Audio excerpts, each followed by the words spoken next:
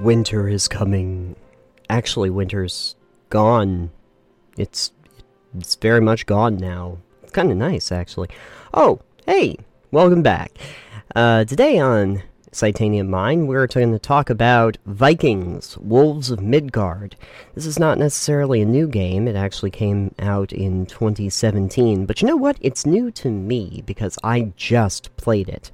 I am, I'd say, probably 5-10 hours in at this point, but I'm getting a pretty good feeling that I can tell you what this game is like, and more importantly, whether or not you should actually play it. Basically, you have to think of it this way. Imagine Diablo. Yep, there you go. Okay, so that's basically that, except more like Norse mythology. A world inspired by it.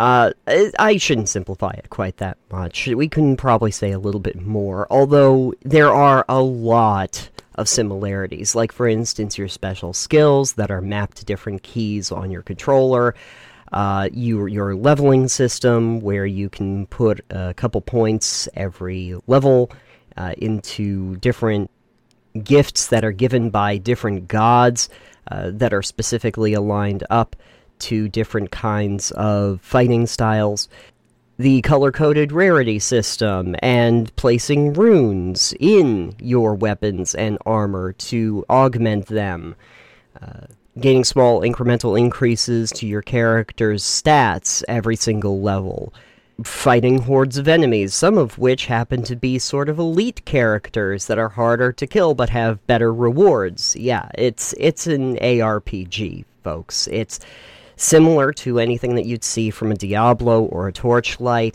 but that's not necessarily a bad thing. No, I like those games, and so I was very interested to try this out. I do have to say that although there are some big similarities, they do try a few interesting things here, and one of the biggest things I found was that they tried to make the combat a little bit more tactical. Now, you could just go right in and start hacking and slashing away at your enemies, but you're going to find that in a lot of cases, that means your health is going to drop very fast, and you only have a limited amount of health potions that you can hold on at one time. It's all tied to an amulet that you wear around your neck, so you usually only have 3 instances before you have to get back to a health pool and regenerate them. That is unique in itself. But you're going to find that rolling and dodging and staying out of enemies' areas of attack are also incredibly important, especially when you start getting to bosses that want to use health totems, that want to create frost areas, or Mario-inspired fire wheels that are going to try to burn you to a crisp immediately. You have to start thinking a little bit more tactically about your combat. It's not overt, you don't have to do it all the time, but you definitely have to consider your options as you progress forward. It still means that you get to kill a lot of things very quickly. There's a lot of just fodder that's going to get thrown at you, and you're supposed to, take on mobs of 6-7 different enemies at one time. Now, that's just fine. I didn't mind that all that much, and the rolling and the dodging and all of that, that's nice. I did find that it is a little bit slow on the uptake, especially if you want to do something like, attack afterward. You usually have to wait a little bit, so it can be a little frustrating, especially if you don't understand the system right up at the front. Another thing I found very interesting is the idea of exposure. So the elements themselves will actually start to encroach upon you. One of those that is very prevalent, obviously because we're talking about Norse mythology, is the cold. So if you are out in the tundra areas of these maps, you'll find that you have a little bar at the bottom that continually goes up, which is basically you incurring frostbite. You have to find fires along the path to warm up, essentially, because once that bar fills completely up, you start taking a lot of health damage along the way until you're dead. I don't know how I feel about this mechanic. On the one hand, it's interesting because it sets this apart from other games of its type. On the other hand, it does make you have to think a little bit more about timing to get from one area to another area without freezing to death. And that's interesting, but it can also mean that your pacing is weird. Like, if you have a tactical combat system where you're supposed to be rolling and dodging and dealing with enemies in different ways, the idea that you then have to essentially just roll your way past all of those enemies because you need to get to a fire very quickly kind of undercuts that as a mechanic. There are also some battle arenas that you go into over the course of this, and those are very challenging. Those are really for once you've gotten into the game and you want to try and test your skills, you can go to these, wave after wave arenas to see if you can actually defeat all the monsters that are there. All of this is wrapped up in a story it's serviceable. It's not mind-blowing, but basically the idea of you being this very important warrior that's trying to rebuild this colony, and by doing so you start to get different armorers and rune masters and everything that you can buy stuff from. They do at least add a little bit of story and strategy into this, because at certain points when you're battling certain characters and you defeat different bosses, they'll give you options of what you want to do. One of the first ones is you attack a village. An enemy village that's attacked you, and then you have to choose whether you're going to ransack the village and you get a whole bunch of gold right up front, or are you going to ask them to show fealty to you, at which point you actually get a smaller amount of gold, but you get it every time you go through one of the raid sections of the game. And that's a really interesting thing. They do that at different points throughout the game. I thought that was interesting. It just adds a little bit of consequence to the story as you're doing stuff. You have to think a little strategically in the long run, because you're going to need all of those resources. Wood, iron, gold. You're going to need that to upgrade your altar so that you can get better levels of those special skills we were talking about earlier, or to upgrade your smithy and your armor, so they'll sell you better stuff. Okay, but for every good thing that they do differently, there are some things that set it apart from other installments in ARPGs that don't work as well. One of the things I didn't really enjoy was that the whole world does not feel connected. The reason is because you have this hub area. You can think of it as like a Tristram from Diablo 2, right? Except in Diablo 2, you went out from Tristram into the rest of that area, or wherever your initial area was, and you went out into those wilds, and you would see an interconnected world in each one of those giant areas, in each one of those acts. This one doesn't do that. This basically has like a hub area, and then it has you sail to a specific mission to accomplish a specific mission in one of the specific areas. You have to complete that, and then you can go back to the village. Alright, so it doesn't necessarily feel very connected, because you're going to specific missions and specific raid battles that are out there in the world, but they're not necessarily connected. In fact, they're all basically done by boat. So you get on a boat and you go to this other place. For me, that just didn't help with world building. It means that it feels like there's a bit of a disconnect between, like, oh, this person in the village needs my help, and then I have to sail to somewhere else, take care of that one thing, and then I sail back to the village afterward. The connection to what I'm doing is just not there, as it is in a lot of other games. And then the other thing is the progression system. Whether you are upgrading your gifts, they're the skills in the game, but they call them gifts, or you're getting your initial stat bonus at the turning over of every level, or you're even putting runes and stuff into your gear. It's such a minute increase that I didn't really see the effect of why I would want to do it.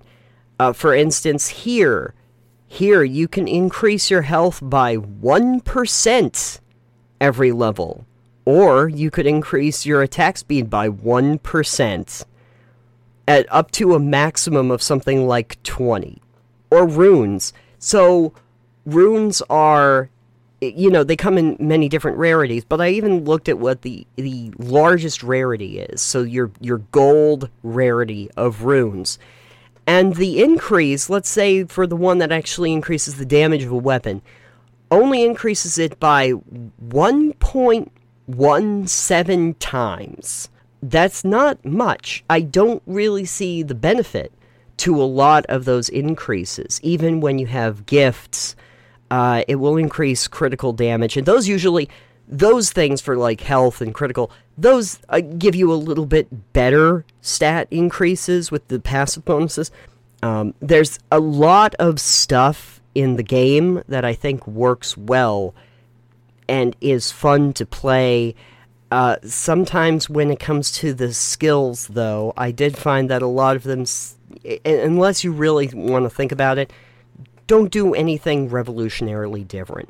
So as I was saying, I was going down the Thor line. That means your two-handed weapon skills are, key. That's usually good because it means that I can hit things very quickly and hopefully kill them before they kill me. However, the first skill that you unlock with that is this, cyclone whirlwind. You can think of it like from barbarian times. The whirlwind maneuver. I swing my sword around in an arc. Then the next thing I get is a battle cry, which damages everything in a circle around me. And then the next thing that I got was a smashy move where I bang a circle area of effect in front of me. Now, they do have some additional effects as you gain levels in them, but they're all pretty much doing the same basic thing. And so I just basically waited for the cooldown timers to expire on each single one of them so that I could just continually use them, not really thinking too much about the effect that they had on the enemies that I was dealing with. I just kind of knew that they were all going to accomplish essentially the same thing. I did, however, appreciate one other interesting thing, is that when it comes to your health, you can regenerate it, and you do have that amulet that you can utilize in the field, and there are health pools, but the main way that you're able to get health is by killing your enemies, because they will drop blood, and then you collect that blood. And if you are able to do multiple kills at one time, because they really do want you to try and do combos and hit as many characters as you can at one time, you collect more of it. Not only does that blood end up healing you, but it also goes toward your total, which is how you increase levels. Blood and the total amount of blood that you get increases your level when you get back to an altar so that you can cash it all in. Killing enemies will also fill up your rage meter. There's one of those in this game. And again, it's an interesting idea that I can utilize it to put myself in essentially an aggro mode, but like a lot of the other things, it doesn't really last very long. I had set a new record after using it a few times of 12 seconds. That's like how long you can get it to go. And then there's a long cycle again to really fill it up to use it again. Similar to the problems that we have with the increases being very minute. Every time we level up, the rage meter, they make a lot out of it, but then it's hardly ever utilized, even if you were to launch into it as soon as it was available. It's not necessarily the most elegant version of an ARPG. I wouldn't necessarily recommend it over the ones that you're probably already thinking about. However, I think that there is enough stuff that's different or interesting in it that it would be worth your time if you like these sort of games. It's not going to convert people who are not interested in them in general. But it's the kind of game that if you already like the genre, you're probably going to want to at least try it and see what you think. That being said, we always talk about an alternative that I would recommend. And for this one, there's actually an easy one. And I'm not going to use Diablo, because I could go into Diablo, which ones worked, which ones didn't work as well for me, but we're not going to do that here. Instead, I'm going to go to Torchlight. Specifically, I'm going to go to Torchlight 3, which is the most recent iteration. I know that they've been doing a couple big updates to it recently. I have not checked it out since they've done that, but I have played a large amount of the game already being my steam-powered robot with a coal furnace in his belly. And that's amazing. It's just lively and colorful, and it's just a whole lot of fun to play through. It is not going to be necessarily a Diablo killer, but it is its own thing. It has its own feeling and its own vibe, and it has some really interesting things involved. Not a perfect game by any stretch of the imagination, but it will definitely satisfy your ARPG itch, and has some really neat skills and abilities for the different character classes, and has some very interesting kinds of character classes that don't just feel like your bog standard, this is the shooty class, this is the melee class, this is the magician class. They try to make it a little bit more unique for each one of those going forward. And then they also just threw in a robot that looks like a giant coal furnace as another character you could play. So there's that.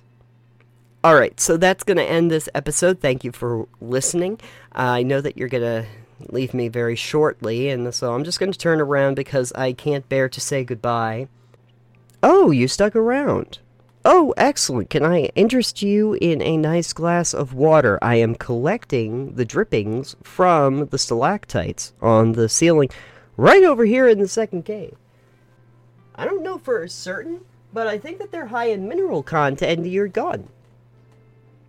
Yeah, that tracks. That tracks. Well, at least you tried.